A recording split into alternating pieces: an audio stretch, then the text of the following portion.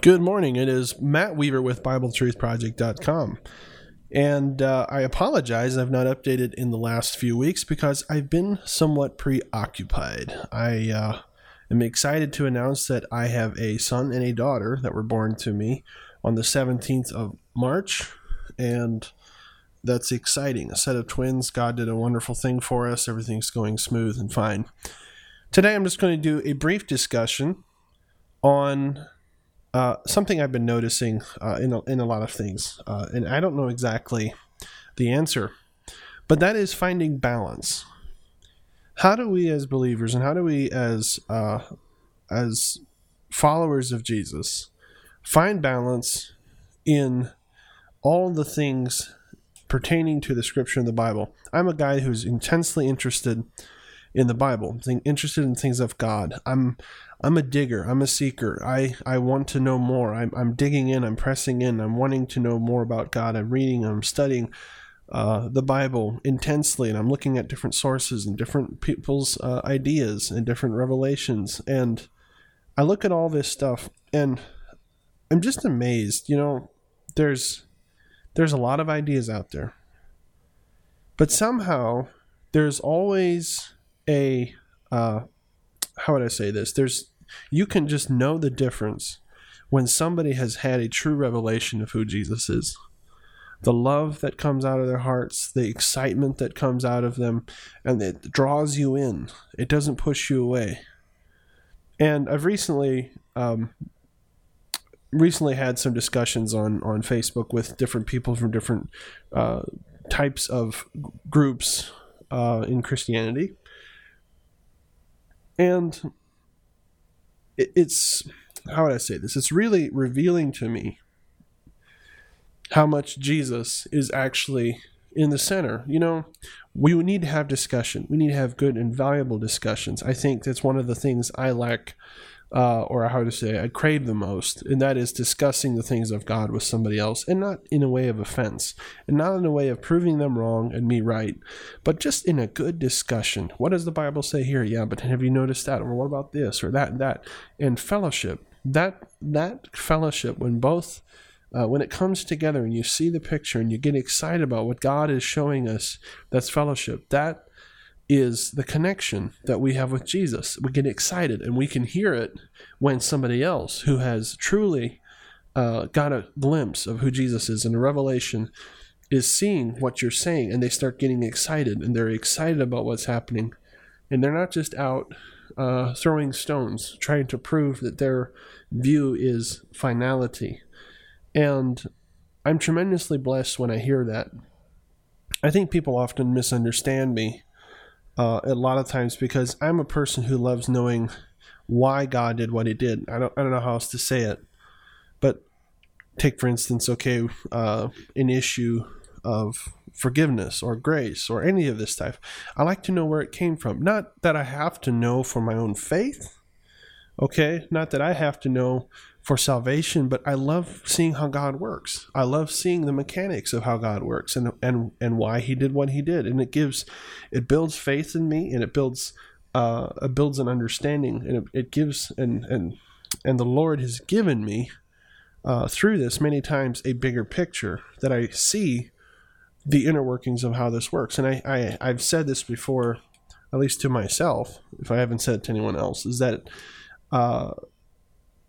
I think part of my calling perhaps is in making these connections, in seeing the underpinnings and the inner workings of what God is doing, because I think it's a huge vacuum.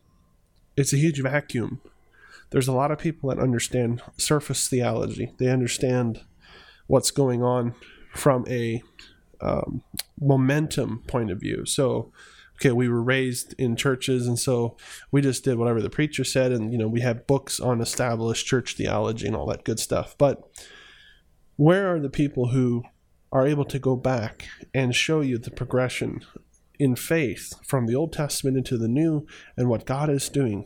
Those people are very rare. Those people are really hard to find. I know very few of those people who truly have insight and balance I find a lot of times people who are very involved in the Old Testament are then so wrapped up into trying to find their identity that they miss the whole point.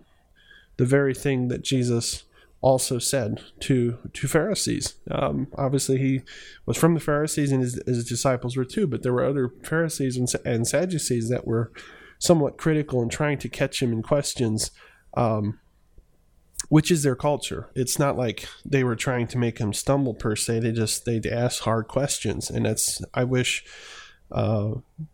sometimes that's a good thing. It's a good thing to be asked hard questions, because God can open our eyes to more truth when we dig deeper. But Jesus always took this as an opportunity to reveal something about human nature. And I look at the most influential men in my life. Like, my dad is my pastor. I've obviously, he's my dad too, and he's my boss, and so I'm very involved with him. But I see a man who lives what he believes. He's not fake. He is definitely real, and he has found a balance in which he can walk. But I look at other men outside of my church and family, and people that I'm in contact with. I look at men, and some of the most balanced men that I have ever heard have been like Derek Prince.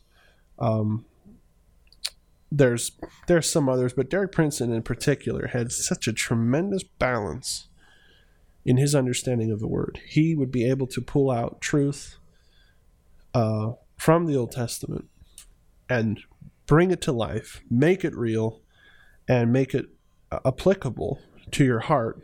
And at the end of it, you just found yourself sitting there in awe, unable to make any type of argument because it was so wrapped up and complete. And I think some of it is because of his training as a logician, but more importantly, it is because of the Holy Spirit. See, the Holy Spirit, one of the gifts of the Holy Spirit is temperance. And temperance is the ability to bend beyond normal limits. And sometimes people are very rigid. And when the Holy Spirit moves us and pushes us, sometimes we have to bend and stretch to make to really see what he is wanting us to do. And that is something that's really hard for a carnal Christian, because he has a rigid view. He has a straight line view. And temperance is what bends us. It bends. And so we as people need to bend. And I see this lacking in some people's ideas. You know, they're very opinionated. I'm opinionated. I'm not saying I'm not. But I try to be objective. I get my information from the Bible. I look at the Scripture. I'm informed by the Scripture. If you can show me in Scripture that I'm mistaken, I happily receive it because I want to know the truth. I am a truth seeker. That is why my site is called Bible Truth Project, because it is my lifelong project, if you will, to find biblical truth. And there's a lot of people that just throw the word out, you know, we just have to stand for truth. We have to believe in truth. This is what's important in life. But I think truth runs deeper. Truth is something that has to be revealed to us, just like Jesus said when he was at Caesarea Philippi, and he asked the disciples, "Who do men say that I am?" And Peter piped up and he said, "Well, you're the Messiah. You're the Son of the living God." And Jesus just says this one thing, and he says, "Peter, flesh and blood has not revealed this to you." Okay? It isn't your understanding or your natural sense that has revealed this to you, but it's the Father in heaven. Okay? But revealed is the key word. See, Peter got a revelation of who Jesus was. And who did he declare him to be? Messiah. And these are things that we have to understand. When we talk about Jesus, we have to understand different people have different revelations. They see Jesus from different perspectives. It may not always match ours completely, but there should be a common connection, the connection of the Holy Spirit that sparks life in us and creates that agreement, that leaping within us. And that is the part that I think more than anything else we need to aspire to attain. That is And I believe it's the Holy Spirit. I believe that is the whole key. I think there's different denominations. We're not going to get into titles, but there's some denominations, they're so trying to be what God is wanting them to be. I mean, they are doing everything they can to somehow walk in this perfection. And it's not liberty. And it's not freedom. Now, when I say freedom, it's not free to do whatever you want, or the ability to just live life exactly how you think and it's fine in God's eyes. I'm talking about freedom in Jesus. You don't have that life coming out. There's a lot of good facts, good thoughts, but where's the life? Where's the life? Because the Bible says, you want to know whether you are my disciple if you love the brother. Okay, so first of all, you must love your brothers. But also, he that hath the Son hath life. He has life. So it's not in technicalities, per se, even though God is a very technical God and things get done in a very technical way. But from our human understanding, it's hard to wrap our minds even around the basics of what God is doing through the whole progression of the Bible. But he that hath the Son hath life, and that is bottom line, is what we have to look at. Do we have life? And is it abundant? Because it says, he that hath life, or he that hath the Son hath life, and he hath it more abundantly. It's an abundance of life. It's a regeneration. It's a rejuvenation. It's you come in the presence of somebody who has life and you're refreshed. You walk away better and happier. The presence, that divine life has rubbed off of you. I know people like that I go to, and just their smile and greeting, or just their presence, brings life. It brings encouragement. It brings a divine influence. And that is why I crave to be and aspire to be. So finding balance in life, I believe, is the most important thing we can do. In everything, there is moderation, there is a balance. And no matter how technical we want to get about theology, or how we were raised, or how were we brought up, or what the Bible says, or this is what I've always known, never forget the key points here.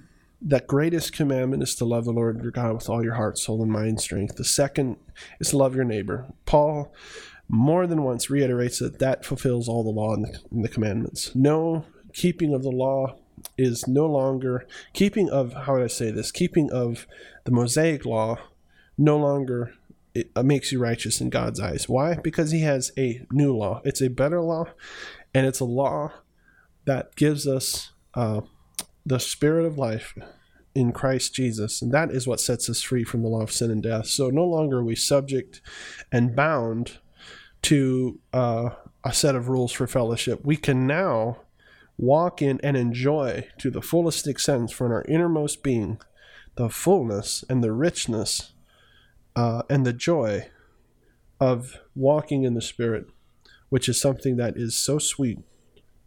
Now, and one more thing is, never forget, the Holy Spirit has fruits. And if you ever see somebody, look for fruits. What are the fruits of the Spirit? Love, joy, peace, all this good stuff. You can tell when the Holy Spirit is there by fruit. Look at the fruit and find that balance in your life. And that is all I have for today. God bless you, and we will try to update some more in the coming weeks more often. And I apologize, it's been a few weeks, but so be it. God bless.